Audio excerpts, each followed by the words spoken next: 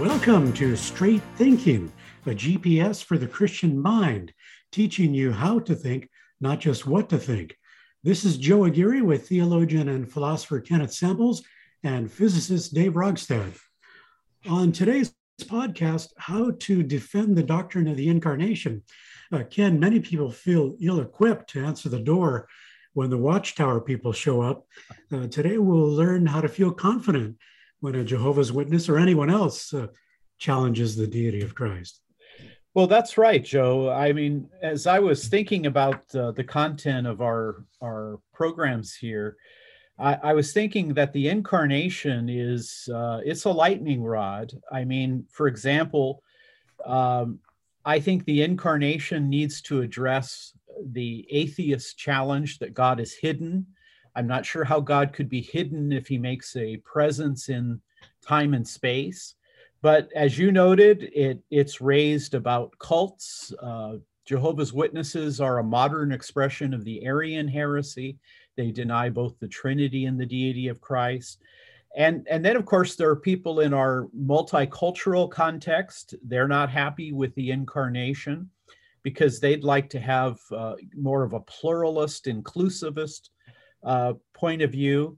And then there are liberal theologians, Joe, that say that the incarnation is not something that Jesus believed. Jesus was deified over centuries. So this is a very, it's a very important Christian doctrine, but also a very important apologetic to understand and be able to defend. And as you point out, if you're not interested in going out to talk to people, they'll come to you and knock on your door. Yeah.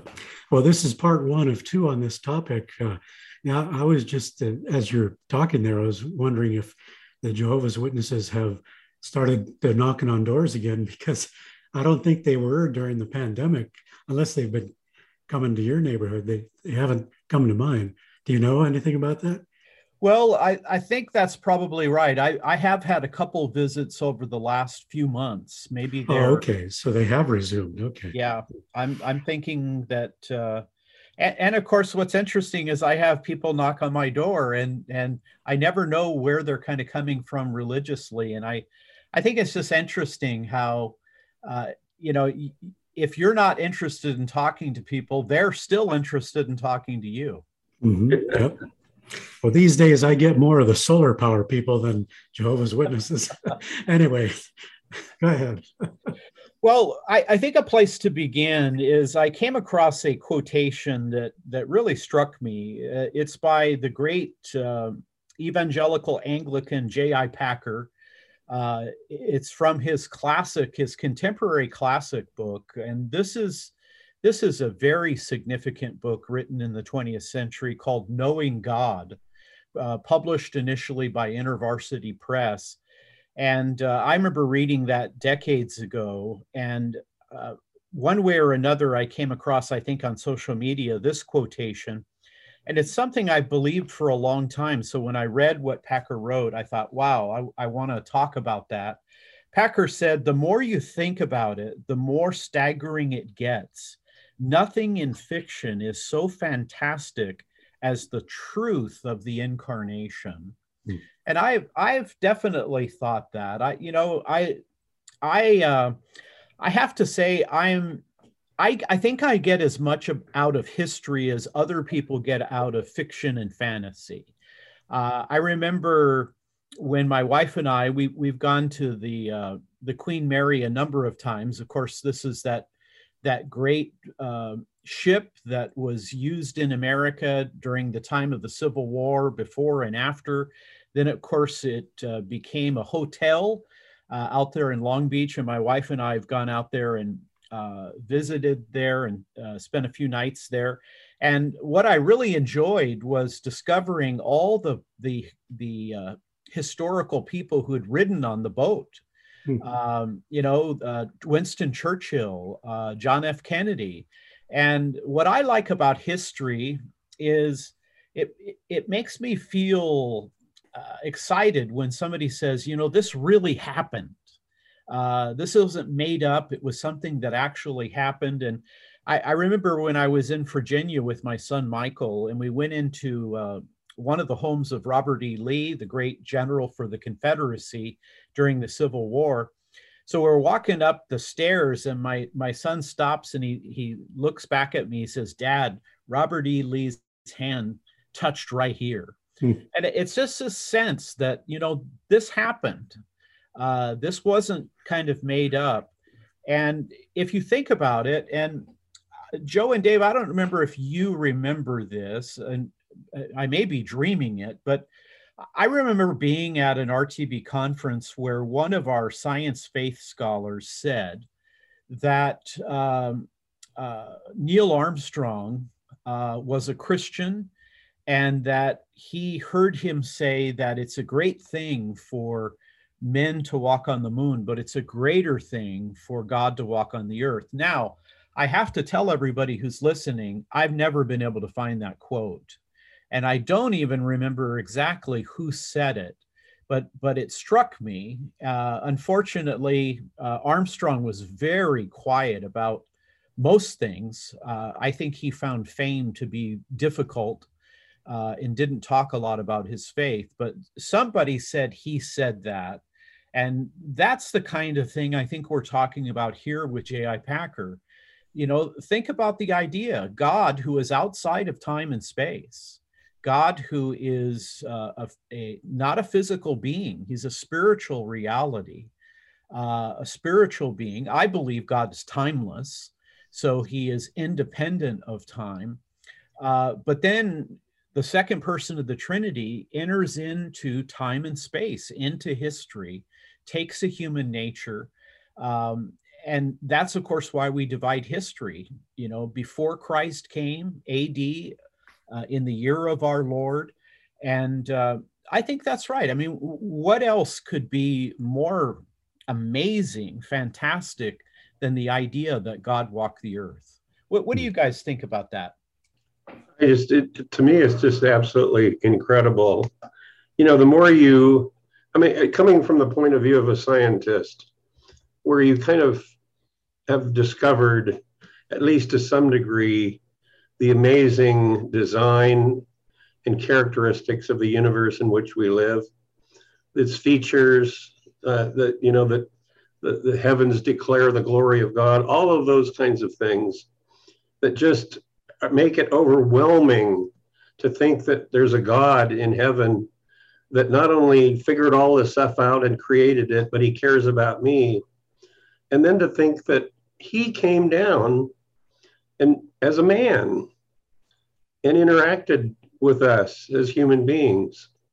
I just find it overwhelming to think about that, and just can't help but just worship and praise God. Amen.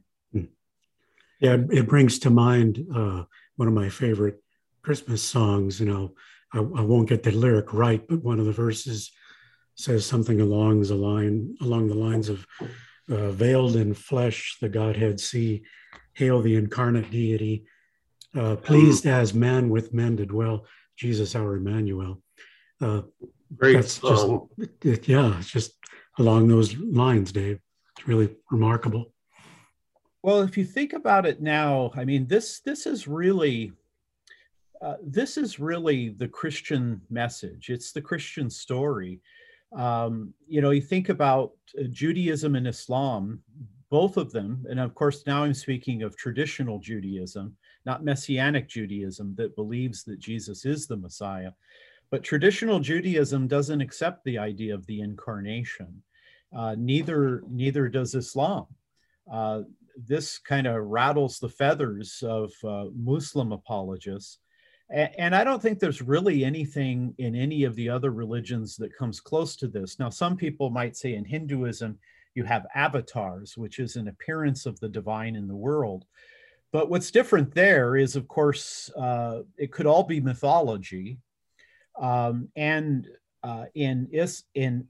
Hinduism, an avatar could take the form of an animal. It could take the form of other beings here on planet Earth. But the idea that God would become a man or take a human nature and live in the world. And of course, I think this has so much import theologically, philosophically, apologetically. I mean, when it comes to the problem of pain, suffering, and evil, what comforts me greatly is that the second person of the Trinity took a human nature. Jesus knows what it's like to suffer. As we'll see in a few minutes, in fact, God suffered through his human nature, which is the Lord Jesus Christ. Well, if God understands suffering, and this morning I was looking up some of the passages in Scripture where Jesus is at Gethsemane, and he says, I know I signed up for this role, but maybe if there could be a change of plans. But he says, ultimately, not my will, but thine be done. And then, of course, the apostles, they're asleep. And talk about aloneness or loneliness. Talk about a sense of alienation. This is a very powerful teaching. And as I mentioned before, remember that some atheists now are suggesting that the biggest argument against God is not the problem of evil, although they see the hiddenness of God as maybe a component of the problem of evil. But there are atheists today who say the biggest obstacle to God is the hiddenness of God. And I don't think Christians should back up on the incarnation. I think we should go forward and say that the historic message of Christianity is that God has made an appearance in the world. And of course, the liberal theologians now for a number of centuries have said this was not the teaching of early Christianity. They believed that Jesus was deified. Bart Ehrman, who was at one time an evangelical, lost his faith, now has become a skeptic, atheist, says the church deified Christ.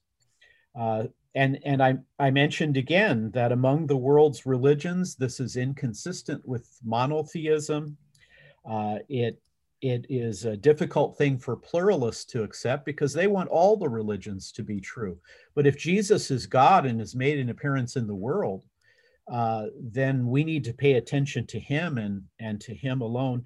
And then, of course, Joe, as you mentioned, there are the cults. All of the Arian new religious movements, the Christadelphians, the Jehovah's Witnesses, various forms of Unitarianism deny the deity of Christ. So I think, I love what Packer said. I think that, I've learned to appreciate and enjoy the fiction and the fantasy of people like C.S. Lewis and Tolkien. But as Tolkien told Lewis, the incarnation, it's the true myth. It's the mythical idea of God visiting Earth, but actually happened in time and space. So I thought we would begin here, Joe. Let me make just one comment with regard to your issue of hiddenness of God. In recent studies where we were studying portions of John's Gospel, the thing that really struck me was Jesus' statement, when you've seen me, you've seen the Father. That's just, if you want to know anything about God, if you want to find out what he thinks about different things, go to Jesus. He says, when you've seen me, you've seen the Father. And it just seems to me that sort of flies in the face of the notion that God is hidden. He's not hidden. He revealed himself. Yeah, there are certain things. I mean, God is God after all. So he's certainly going to have aspects of him that we can't comprehend. But he has revealed himself, the essential components of himself that we need to know in order to come into a relationship with him. And that's ultimately in the person of the Lord Jesus Christ. And if you think about it, he speaks of Yahweh Elohim. Remember, Jesus is a Jew and he's part of the Jewish community in the first century. And to say something like that, if you've seen me, you've seen Yahweh Elohim. Of course, they they weren't happy hearing that message. That's right. That was a message that ultimately got Jesus killed. Well, let's say just a few things about the incarnation. Of course, it's a Latin term. Carne means flesh or meat, if you will. The word incarnation is not in the Greek New Testament, of course. Incarnation means enfleshment or embodiment.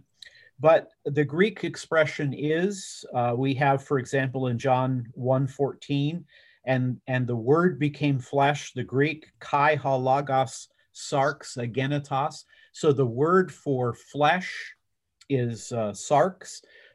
By the way, to be sarcastic is to cut the flesh. So that's a term that appears in a number of words. And of course, Jesus is the second person of the Trinity. He takes to himself a human nature. And so the idea of the incarnation is that Jesus is a single person, but he has both a divine and human nature. Some of the early Christians who would speak Greek, they would call him the theanthropos, theos, God, anthropos, man. So Jesus is the second person of the Trinity, taking a human nature, and is therefore God in the flesh. That's the way we kind of frame the Trinity. And in the next couple programs, we'll look at a lot of these ideas. Now, I want to draw attention to the Jehovah's Witnesses that knock on your door. I've been talking with Jehovah's Witnesses over a time span of about 40 years. Now, my first 20 years, I did it a lot more than the last 20 years. The first part of my professional apologetic ministry or vocation was working at the Christian Research Institute, where I worked under the tutelage of Walter Martin, who was the Bible Answer Man, wrote the very influential book, The Kingdom of the Cults. But I spent a lot of time studying Jehovah's Witnesses. There were other people at Reasons to Believe, including Walter Martin, who had spent a lot of time Christian Research Institute, talking with various Jehovah's Witnesses. And, you know, I have to tell you, over that period of 40 years, I've only had 2 occasions where I really thought that I had made a breakthrough. Now, think about that. You know, I haven't talked to Jehovah's Witnesses every single day of that 40 years, but intermittently, I would interact with them either at CRI. I went to a couple meetings with a number of leading Jehovah's Witnesses. My friend Robert Bowman and I talked with them for a couple hours about various passages of Scripture. And of course, I've had many talks with them at the porch of my front door of my home. Other people have had me come over to their home and talk with Jehovah's Witnesses. And I've done a good bit of it online now after about the last 20 years, but only twice did I think I made a breakthrough. And I want to share both of those with you. By the way, the first one was an online interaction, and I wrote an article, a blog article. Joe edited it, and it's on the Reflections blog. It's available on the reasons.org site. But I talk about the love of God, and that was so often I have talked to Jehovah's Witnesses, and immediately the Trinity or the deity of Christ comes up. And if I could characterize a lot of that conversation, it would be me saying the Bible does reveal the Trinity. Jesus is God. And the Jehovah's Witnesses would say, no, the Bible doesn't reveal the Trinity and Jesus is not God. And we would go down all kinds of areas. One time when I was talking with a lady on Twitter, I actually thought I had a breakthrough because I changed my tactic. I just decided, after having interactions with Muslims and Jews about the Trinity, I said to the lady, I said, look, let me ask you a very personal question. I said, you believe that you differ with the Trinity. You believe there's one God, one person, and so you adopt a Unitarian view of God. I said, who did Jehovah love in eternity before he created angels and human beings? And I would use the word Jehovah. I prefer to use the Hebrew Yahweh in reference to God, but Jehovah's Witnesses, of course, have accommodated that term. So I said, well, who did Jehovah love in eternity? And I actually saw a person hesitate. I could tell because I began to lay it out. And I said, look, is Jehovah really a loving God? And can you be a loving God if you have no one to give that love to and no love to return? And I asked over a series of questions, I said, do you believe Jehovah loves you? And I said, when you knock on doors, do you tell people Jehovah loves them? Now, I really thought that there was a change. It was no longer just kind of the rhetoric back and forth. I really thought she was looking at her life, and I wondered if she had serious doubts about whether she thought Jehovah loved her. Now, of course, it changed again, and she ended up telling me how unintelligent and unbiblical I was. So, you never know where those kind of things are going to go. But the other opportunity I had, I went to a friend's house. He had invited a couple of Jehovah's Witnesses to come over. I think there were 3 Jehovah's Witnesses. And he asked if I would talk to them. So I did. And I led them to what I think is a very powerful line of biblical reasoning. And I bring all of this out in a couple of my books. Without a Doubt is a book I wrote in 2004, 2004.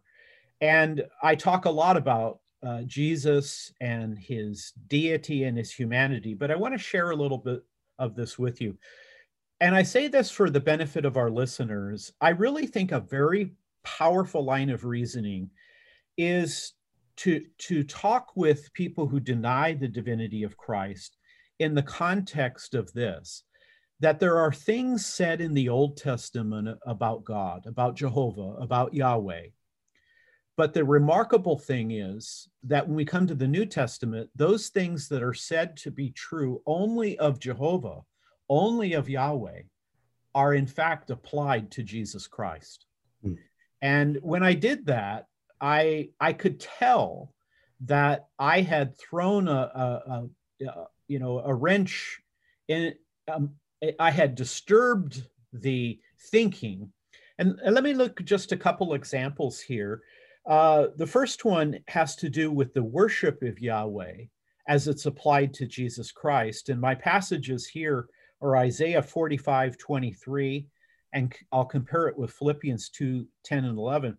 Here's Isaiah 45:21 through 23. Was it not I, the Lord? So Yahweh is speaking, Jehovah is speaking, and the English Lord is all caps, so we know that's Yahweh. Was it not I, the Lord? And there is no God apart from me, a righteous God and a Savior. There is none but me. Turn to me and be saved, all the ends of the earth, for I am God and there is no other. But by myself I have sworn, my mouth has uttered in all integrity a word that will not be revoked. Before me, every knee will bow. By me, every tongue will swear. Now, what's critical there is this is Yahweh, and he's declaring that not only is he the Lord, he's God, he's Savior, and there is no other. And because of that exclusive authority, every knee, all human beings will bow and their tongues will confess. Now, lo and behold, you go to Philippians 2:10 and 11, which I'll talk a bit more about later. That's actually an ancient hymn. New Testament scholars believe that Paul had taken an early primitive Hebrew hymn that Christians sang, and he had weaved it into the biblical text. And in Philippians 2:10 and 11, it says this, that at the name of Jesus, every knee should bow in heaven and on earth and under the earth, and every tongue acknowledge that Jesus Christ is Lord, to the glory of God the Father. Well, wait a second here. Um, this worship of God is exclusive to God alone. He's the Lord. He's God. There is no Savior but Him. In the New Testament, the Apostle Paul applies this to Jesus Christ. And I could see that I could see the wheel turning in the heads of those Jehovah's Witnesses that I was talking with. I did the same thing with Joel 2:32. So here it's now the salvation of Yahweh applied to Jesus Christ. Joel 2:32 and Romans 10:13. Joel 2:32 says, and everyone who calls on the name of the Lord, all capital letters in English, Yahweh, Lord, will be saved. And this is from the Lord Himself. Mount Sinai and Jerusalem, there will be deliverance, as the Lord has said, even among the survivors whom the Lord calls. Well, again, you go to the New Testament, book of Romans, chapter 10, 8 through 13. But what does it say? The word is near you. It is in your mouth and in your heart. That is the message concerning the faith that we proclaim. If you declare with your mouth, Jesus is Lord, and believe in your heart God raised Him from the dead, you will be saved. For it is with your heart that you believe and are justified. It is with your mouth that you profess your faith and are saved. As Scripture says, anyone who believes in Him will never be put to shame. For there is no difference between Jew and Gentile. The same Lord is Lord of all and richly blesses all who call upon Him. Everyone who calls on the name of the Lord will be saved. Paul takes the very passage that applies exclusively to Yahweh or to Jehovah and applies it to Jesus. I think that's a powerful line of reasoning. There are many ways of talking with people about the deity of Christ, but those are the only two times I thought I had, seen a crack. Mm-hmm. And of course, to speak about it theologically and spiritually, think about what Athanasius had to deal with. He spent 50 years talking to people about the heresy of Arianism. But that is a very powerful line of reasoning. And again, it is consistent with what we're saying here about the incarnation, that this Lord God has appeared in the world, and He's appeared in the person of Jesus Christ. Yeah, that is powerful. I could see how you could get somebody to second guess what they've been teaching, for a long time. And I wonder now if, there's been more fruit from those two interactions that maybe you don't know about even. That's very possible. Now, again, in my book, without a doubt, I have a chapter on Jesus Christ, and I think I list 6 different things that are said to be true only of Yahweh, only of Jehovah, but then are applied to the person of Christ. Now, what I'd like to do as well is I want to address another issue that frequently comes up. There are people, Bart Ehrman would be a good example. Bart Ehrman was at one time an evangelical Protestant. He studied theology at Princeton Seminary under Bruce Metzger, one of the leading New Testament scholars of the 20th century. I've heard that Bart Ehrman lost his faith in some contexts because of the problem of evil. But he and others have advocated that Jesus never claimed to be God, that all of these passages in John that reference Jesus as God, John is the last gospel written. It comes very late. And so there's kind of this development of ideas. Ehrman doesn't think you can really know anything affirmatively about Jesus in terms of the claims.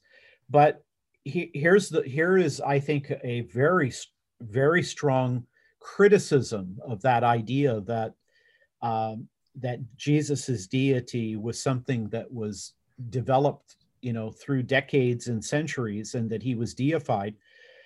Textual scholars have discovered primitive hymns and creeds. We just looked at one in Philippians 2, which is a hymn.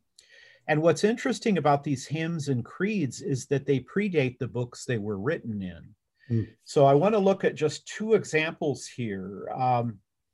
For example, this Philippians 2, 6 through 11, it is a hymn. Now it's believed that maybe the book of Philippians was written in the early 60s AD, maybe 61 to 62. Remember that somewhere between 64 and 66, Paul went dark, meaning he stopped writing, meaning that he was killed in the Neronian persecution.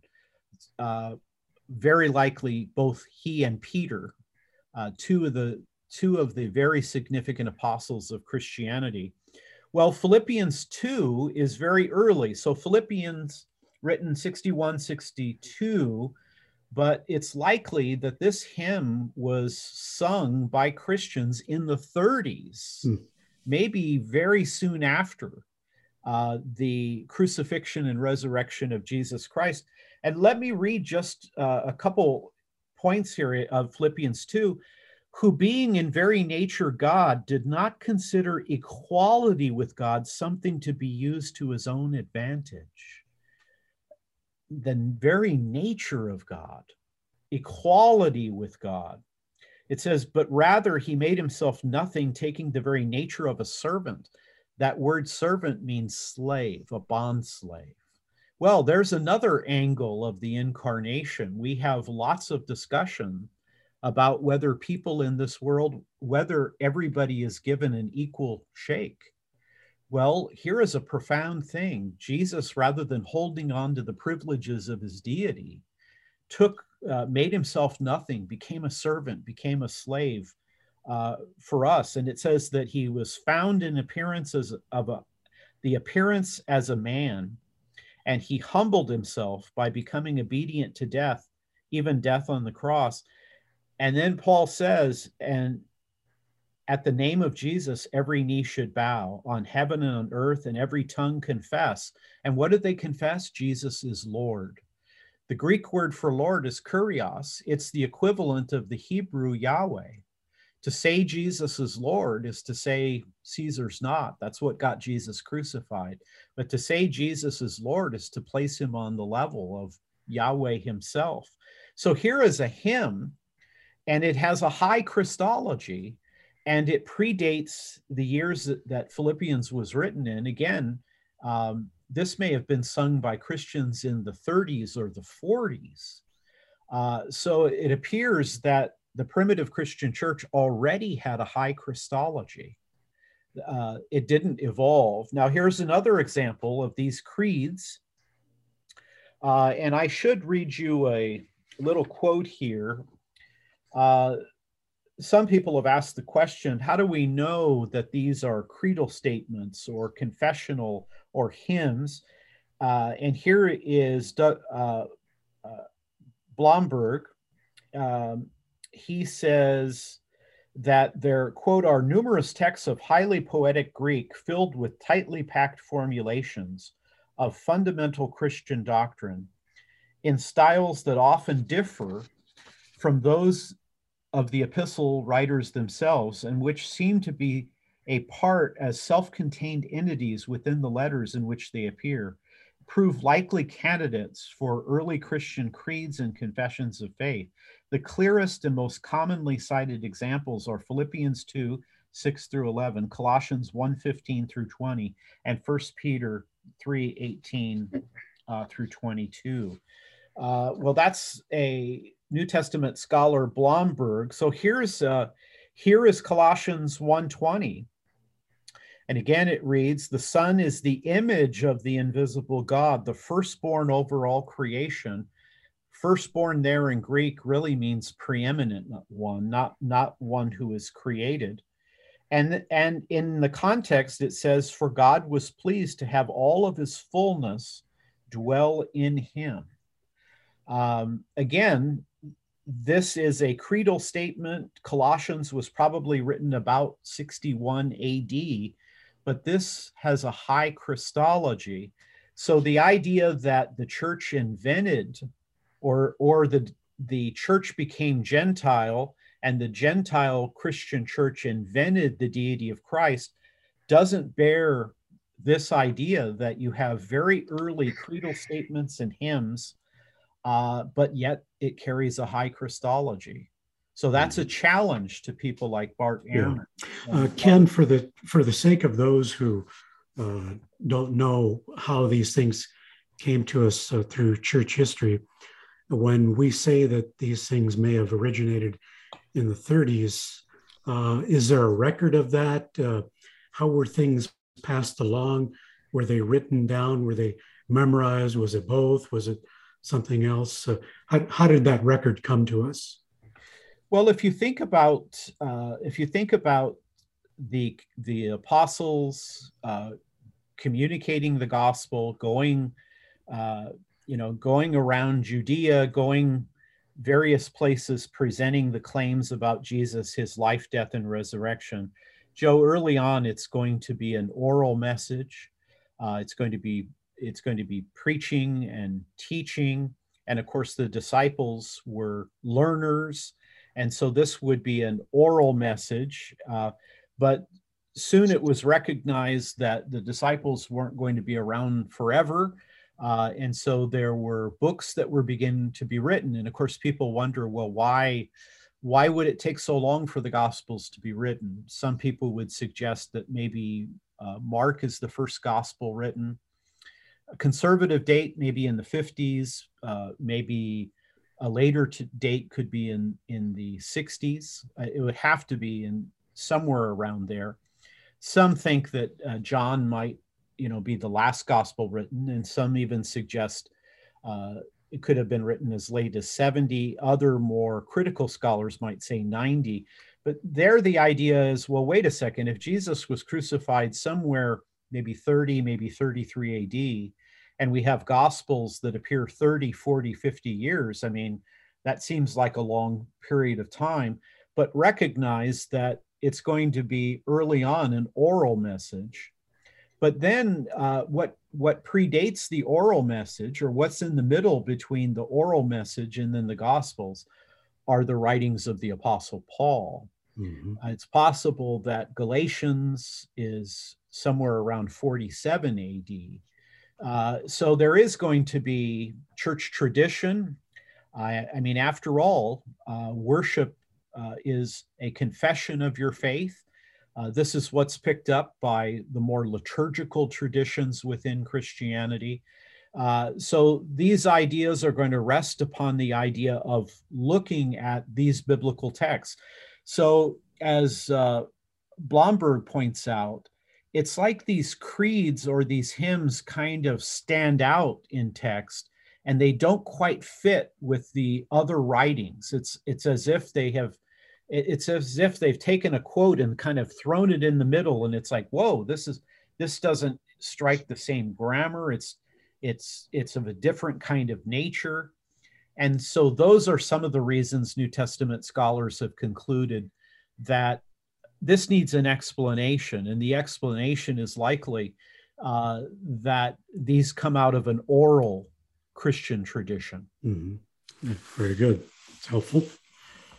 Now, let me talk a little bit here about the idea that in the ancient world, people found it difficult to believe that Jesus was a man. Of course, today, people find it difficult to believe that he is God. But let's look a little bit. I mean, we've just touched upon, and again, you can go to my book, without a doubt. I have 2 chapters on Jesus in there. You can go to my book, 7 Truths That Changed the World. I have 2 chapters under the designation God Walked the Earth. But I want to talk a little bit about Jesus's humanity. Why have we come to the conclusion that Jesus was a fully human being, that he had a human nature? Well, Jesus himself calls himself, and others call him, a man.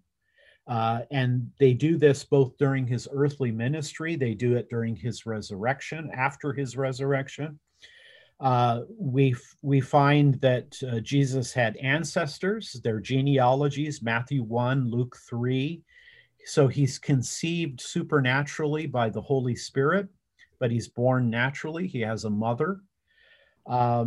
He experiences normal growth and development. We get the story when he's 12 years old and entering into the temple, Joseph and Mary looking for him and finding him in the temple. Then we get some interesting data that he's subject to real physical limitations. In John 4, he's weary. In Matthew 21, he's hungry. Matthew 8, he needs sleep. John 19, he's thirsty. Luke 22, he sweats. Matthew 4, he undergoes a temptation by the devil. And in Mark 9 and 13, he has a lack of knowledge. So he has limitations. Now, I want our listeners to pay careful attention to that, because that later is going to clash with two ideas. I mean, for example, how could Jesus be weary and hungry and have to sleep and yet be God, who has no need for sleep and is never hungry? Well, that's going to come a little bit later as we talk about the two natures. But again, underscoring the idea that Jesus was a man. He suffered physical pain and death. God can't die, but Jesus died. Now, we're going to say Jesus has died in his humanity, but we'll come back to that. Here's another element that I think is really engaging. Jesus had the full range of human emotions. Luke 10 and John 17, he experiences joy. Matthew 26, sorrow. John 11, love. Matthew 9, compassion. John 11, he weeps at Lazarus's death. In Luke 7, he expresses astonishment. And in Mark 3, he's angry. So, there is a heresy that Jesus wasn't a man. Docetism. He only looked like a man. Again, in the ancient world, they had problems with the idea that God would somehow take a human nature. In the modern world, we're okay with him being man. It's his deity that troubles us. Then in Mark 14, Jesus experiences loneliness. This is at the Garden of Gethsemane. And Jesus starts to have doubts. Lord, is it possible this cup could pass from me? If possible, let it pass, but not my will, thine be done. His disciples are not very helpful. We live at a time, Joe and Dave, during the pandemic where loneliness is off the charts. There are so many people that suffer with depression and anxiety, who feel, in light of technology, in light of social media, in light of Facebook. I know with my kids, they grew up differently than me. When I was in school, we all knew after school, you go home, get a snack, and then meet at the baseball field, and we're going to play ball. My kids, particularly my son, he spent a lot of time interacting with his friends on social media. Well, there's a loneliness. There's a time, I think, to get away from technology. There's a time to interact with people. Well, if you have the struggle with loneliness, or people who do, I think that's where you can say, look, the Lord knew what it was like to be lonely. God is not somehow disconnected from us. He can empathize with us because God has experienced loneliness through his human nature. And I think that's powerful. Now, the last element here of Jesus's human nature, I want to talk about the essential qualities that he has of being a human being. Again, this will come back as we a bit later talk about, is it a contradiction to have divine qualities and human qualities at the same time? Well, here's what Scripture says about Jesus as a human being. He has a body in Matthew 26, bones in Matthew 24, flesh in Luke 24. He has blood in Matthew 26. He has a soul, Matthew 26, a will, John 5, a spirit, John 11. Jesus had a real human nature. Jesus was the second person of the Trinity, but he took on a human nature. And as the creeds talk about him, he's fully God and fully man. Now, let me pause, see if there's anything you guys want to talk about before we kind of look at the creedal statements about Jesus's divinity and humanity. I just think it's interesting what you said earlier about the challenge of establishing that Jesus was human for the early church, whereas it's the other way around. Today, we seem to struggle over the fact that he can be divine. And I remember just a little while ago listening to an audiobook, Augustine's City of God, where he goes through all those gods. And it's like, boy, I don't remember all these from my Greek mythology class. There's more than I realized. And he goes through and reasons through, tells you why each one falls short. But that was the kind of world where there were all sorts of gods. That's exactly right. The Greco-Roman civilization had many gods. I mean, I always thought it was kind of odd that the Romans kind of accommodated the Greek gods and then gave them Roman names, but you're actually dealing with polytheism. And the amazing thing is, Joe, that in the first 500 years of Christian history, Christianity had taken over paganism. It had disappeared. It had been converted to Christianity.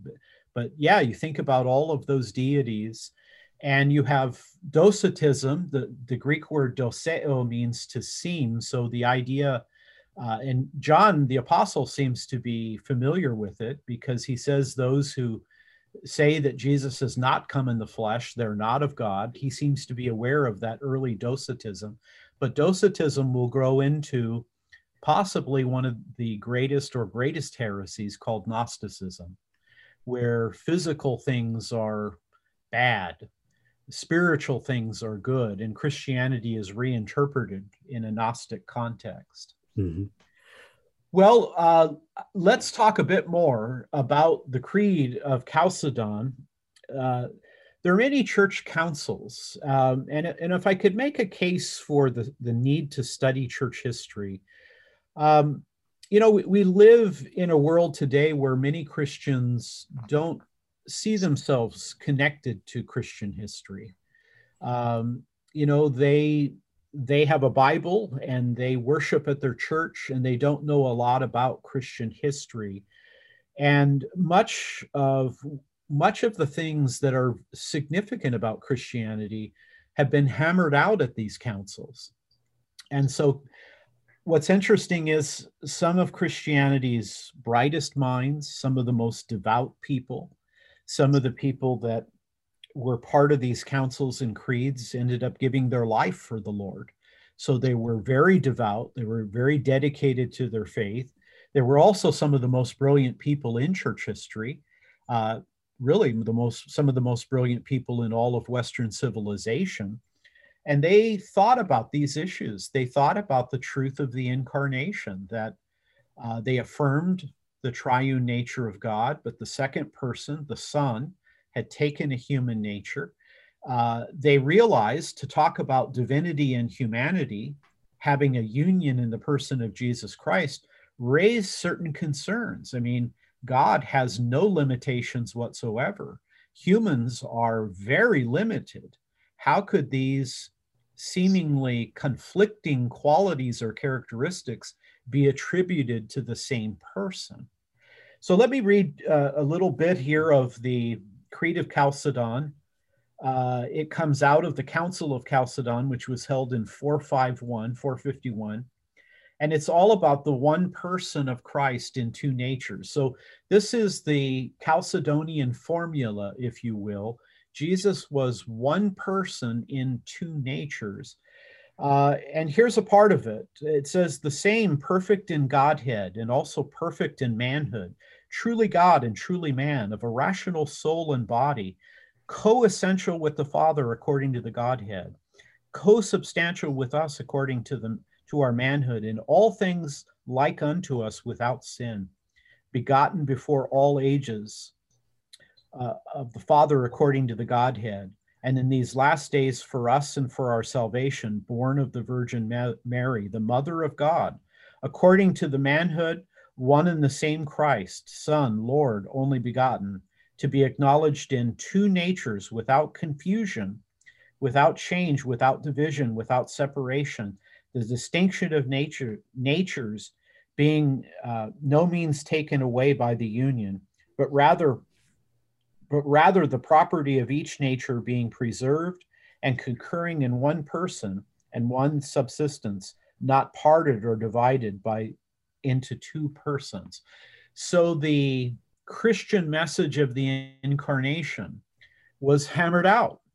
And the incarnation teaches that God made an appearance in the world, that he was a single person, but he had two natures. And I think that we can highlight some of this. I'm taking again this from my book, Without a Doubt, again, a chapter I have on the person of Christ. Here's just a number of points to think about in terms of the incarnation. So first, Jesus is one person. He has two distinct natures, fully divine nature and a fully human nature, and therefore he is the God-man. Second, we can say that he has two natures, but he remains a single unified person, not two persons.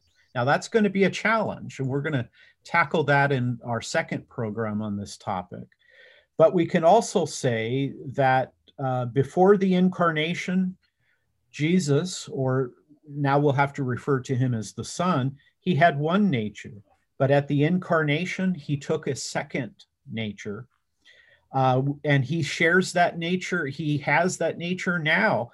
And so in seeing God as a single person in two natures, that was a rejection of the heresy of Nestorianism that said that Jesus was two people.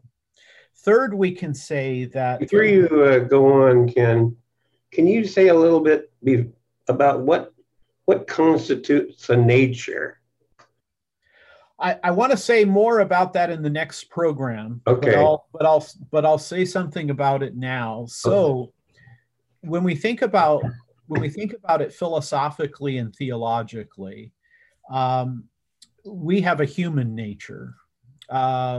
Maybe the Greeks would say, a dog or a cat, it has an animal nature, a cat nature, a dog nature. Maybe the tree has a tree nature, qualities and characteristics that are true of that particular thing. What I would say now, and we'll add to in the next time we talk about this topic, Dave, is that to be a human being is to have a mind, to have a will, to have emotions, if you will. So a human nature would involve both a mind and a will, that we have cognition and that we are willful beings. Now, in the next program, we'll talk a little bit about that, because where we go with that is Jesus has a divine mind and a divine will, and he has a human mind and a human will. But here's the challenge. Here's the difficulty. He's not two people. Now, how is that possible? Well, part of it's going to be a mystery that we may never completely comprehend. But in the second program, I want to talk about some possible models of explanation. Maybe there are ways we can talk about this that could show that there is a way this could conceivably be true and yet avoid logical contradiction. Okay. So think of nature being the essence of a being, if you will. So it's the thing that's a little difficult, and I hope you can clarify this, is distinguish between personhood and nature.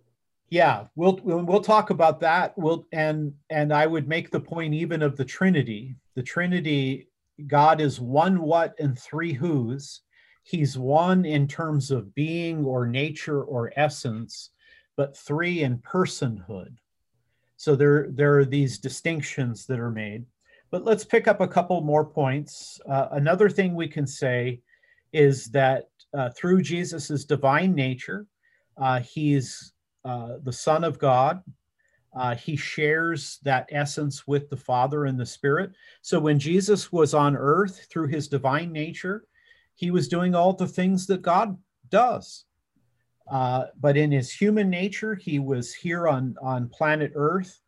And so this is a rejection of the Arian heresy. The Arians said that God created the Son. So he was a creature, and then through him created all other things. So here is the purpose of these creeds. They're being challenged. That they, being historic Christianity, is being challenged. It's being pushed around. There are heresies, Gnosticism, Docetism, Arianism, not unlike our world today, where we've got liberals pushing at us. We've got secularists pushing at our faith. We've got challenges. This is where I like to say that I think there are things we can learn from the past, and we can model. And there are, of course, mistakes made in the past. Maybe we can avoid making those mistakes. Point 5, the properties or attributes of both natures may be properly predicated of the one person. So in other words, the one person, Jesus Christ, retains all of the attributes of both natures. So in his divine nature, he's omniscient. In his human nature, he lacks knowledge. I mean, Jehovah's Witnesses will say to me, wait a second, Ken, how can Jesus be God? How can Jesus be Jehovah when he doesn't know the timing of his second coming? Or how can Jesus say the Father is greater than I? Well, remember his identity. He is God in human flesh. He's God in man. As a man, he can say the Father is greater than he is. Looking through his human nature, he doesn't know the timing of his second coming. Now, we'll look at that again in our next program. Now, another point, I'm going to call this point 6, the union of the two natures is not an indwelling or a mere occupancy of space, but a personal union. That is, Jesus's divinity and humanity is united in one person. And here's my analogy: the same way we're body and soul united. So if you want to think about how God could take a human nature, well, how is it that as a human being, I could have a soulish nature, yet have a bodily nature, and yet be a union of the two? Point 7, the two natures cohere and interpenetrate in a personal union, so that the human is never without the divine was never without the human. But the two natures, they don't mix, they don't mingle. Now, that'll be important later when we get to the question, how is this not violating the law of non-contradiction? I mean, Jesus is tired and hungry and dies and suffers, and yet God never gets tired, never hungers. And God can't die. God, by definition, cannot suffer. So how do we think through those kinds of things? Well, the natures don't mix and mingle, which means that the humanity doesn't drag down the divinity, and the divinity doesn't divinize the humanity. And thus, early Christianity rejected the idea that there was one fused nature, sometimes called the Eutychian heresy or the heresy of monophysitism. So the nature of God and human is mixed and becomes a third thing. That was rejected. The human nature is not deified. The divine nature does not suffer limitation. And point number 10, the word nature refers to essence, to substance, being. We're talking here ontology. And so the two natures are inseparable, unmixed, and unchanged. Now, all of this to say that the early Christians affirmed 4 things about the incarnation. 1, Jesus Christ is fully and entirely God. 2, Jesus Christ is fully and entirely human, true man, true God. 3, the two natures of Christ, God and man, are distinct. They're distinct, not separated. for the two natures of Christ, God and man, are united in the one person. Now, again, Dave raises a question that many people have raised through church history and skeptical thinkers raise today. How can you have seemingly a human mind and human will and a divine mind and a divine will united in a single individual, but not have two people? Well, we're going to save that philosophical challenge for the next time we meet.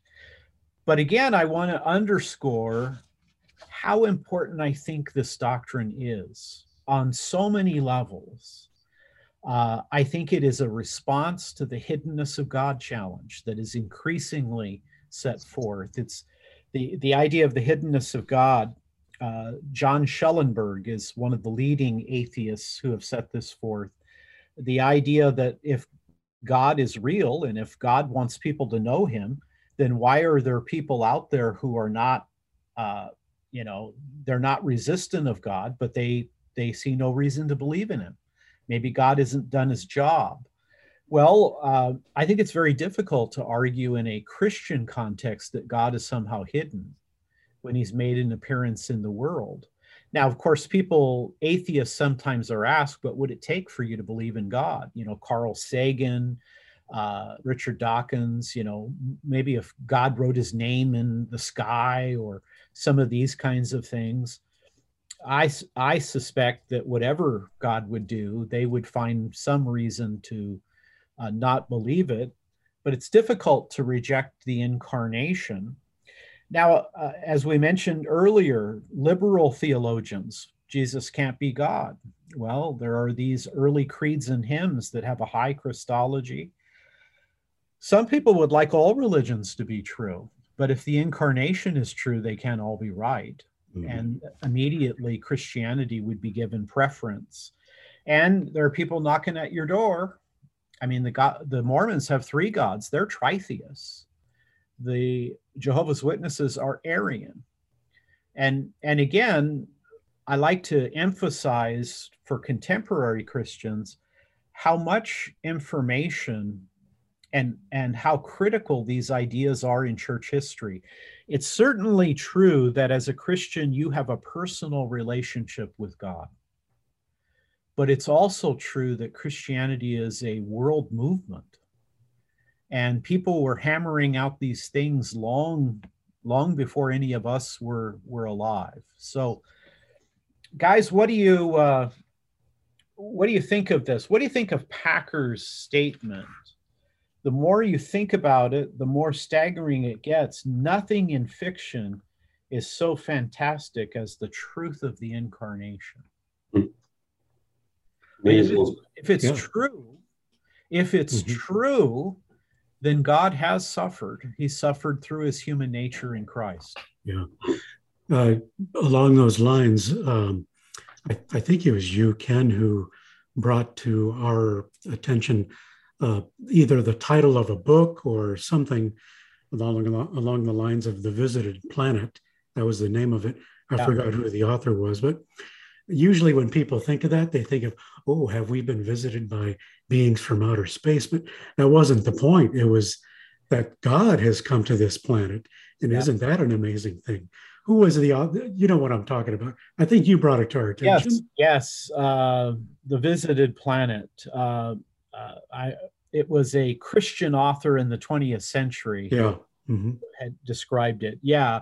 Well, I mean, even in the 13th century, Joe, Thomas Aquinas considered the question of life in outer space.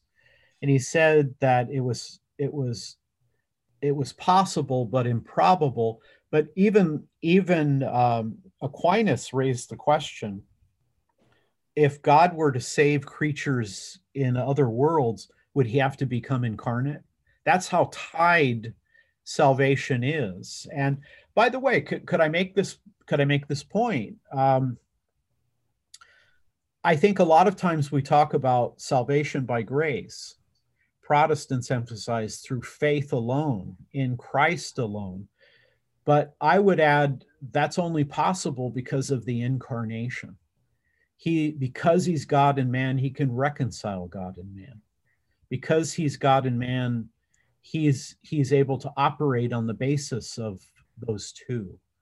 So such a critical idea. And again, I come back to history. When I step foot on the Queen Mary, I'm thinking, JFK was here. Winston Churchill was here. This there really are ghosts there now. Yeah. That's right. You may not want to stay the night there. But I love history, and and to think, as Tolkien and Lewis said, that this incredible truth that God has come to our world and lived among us, suffered among us, interacted with us. I mean, Jesus wept at the death of Lazarus, even though he's going to raise him from the dead. He sensed the sorrow, the depth of grief in all of these kinds of things. And I think it's a remarkable truth, a transforming truth. Yeah. Well, thank you, Ken. And very practical too, as I've been listening to your comments. We get the historical background and the fact that the church has wrestled with this, but has established some parameters for us. And you also let off with some very practical helps by showing Jehovah's Witnesses in particular those two passages of scripture from the Old and New Testament. So very practical help. I'm going to try that next time someone comes knocking on my door. So I like it. Appreciate that. Yeah. Don't you, by the way, go pretty well extending into the nature and the person of Christ in your God Among Sages book? That's true. That's the third book. And of course, that would be very relevant for our discussion today, because I look at the hymns and the creeds. I respond to the idea that maybe Jesus was deified over a long period of time. And I contrast the person of Jesus with the other great religious leaders, Krishna, Buddha, Confucius, and Muhammad. Yes, that would be another book. And the context of that would be among the world's religions. Yeah. In many ways, I see my personal ministry, and it's gone on a long time, and I'm very happy about that I've been working in apologetics for more than 35 years.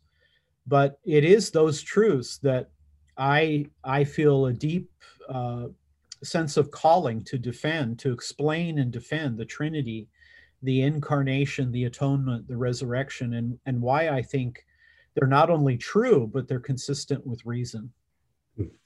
Great. All right. Well, we'll pick it up in the second podcast, where you're going to discuss more about whether the doctrine of the incarnation is coherent, and we'll get some apologetic value from that. So we'll look forward to that. Let us know your comments and questions.